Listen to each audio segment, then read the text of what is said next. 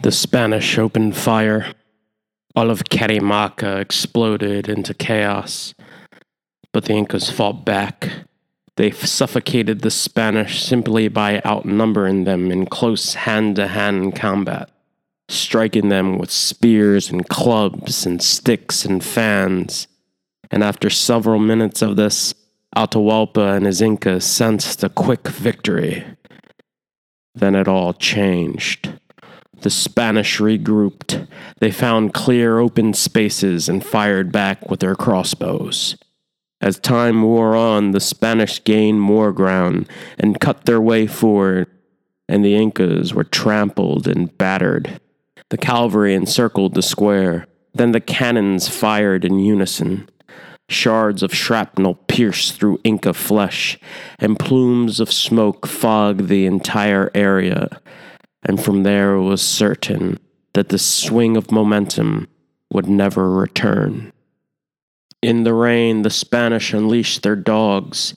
They plunged their Toledo swords into the Incas, and the slaughter continued throughout the morning. Soon, the crowd of Incas cleared and dispersed into lesser and lesser sections, and the Spanish opened fire, picked them off one by one. Atahualpa himself fought with great courage. He looked over to Manco and found him standing and attacking with a spear in his hand and a Spanish shield in the other. But the Spanish came in too fast. The Spanish kept coming, and the freshly decapitated heads of the Incas kept rolling.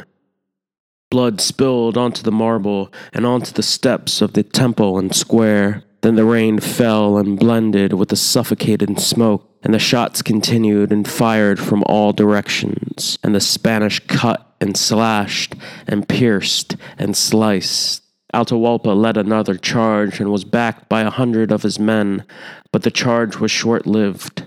They ran straight into the crossbows, and the Spanish infantry flanked them on either side of the temple walls. Soon, Atahualpa's 100 warriors dwindled to a dozen, then a half a dozen. And as Atahualpa turned away, he was struck in the head by fallen shrapnel. He fell to the ground, and 2 Spanish soldiers quarantined him. A voice cried out, "Alive! Alive! I want him alive!" The voice's owner approached with seething teeth and a demented grin. Francisco inched closer. He bent over to Atahualpa's body, and with his palm, Francisco raised Atahualpa by his chin and wiped away the sand from his lips. Then he gave the signal, and the 2 men latched Atahualpa into iron chains and escorted him away. Half an hour passed. Much remained the same. The bodies of dead Inca warriors piled in stacks. Hundreds became thousands, and the bodies kept piling.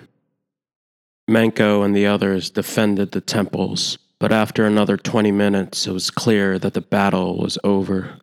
Manco searched for his men. Through the fog he saw the horses trample them. Warrior after warrior fell, and the rain just poured. He saw the women and children dash out of the city. Then he saw more of his people flee into the jungles of Vilcabamba, and with great reluctance, Manco joined them and disappeared through the canopy. The rain had stopped. The last Inca warrior surrendered. The dogs drove him to the ground and ripped away at his flesh.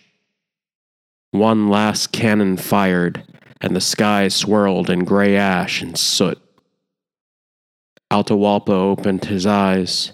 He saw the iron chains strapped to his hands.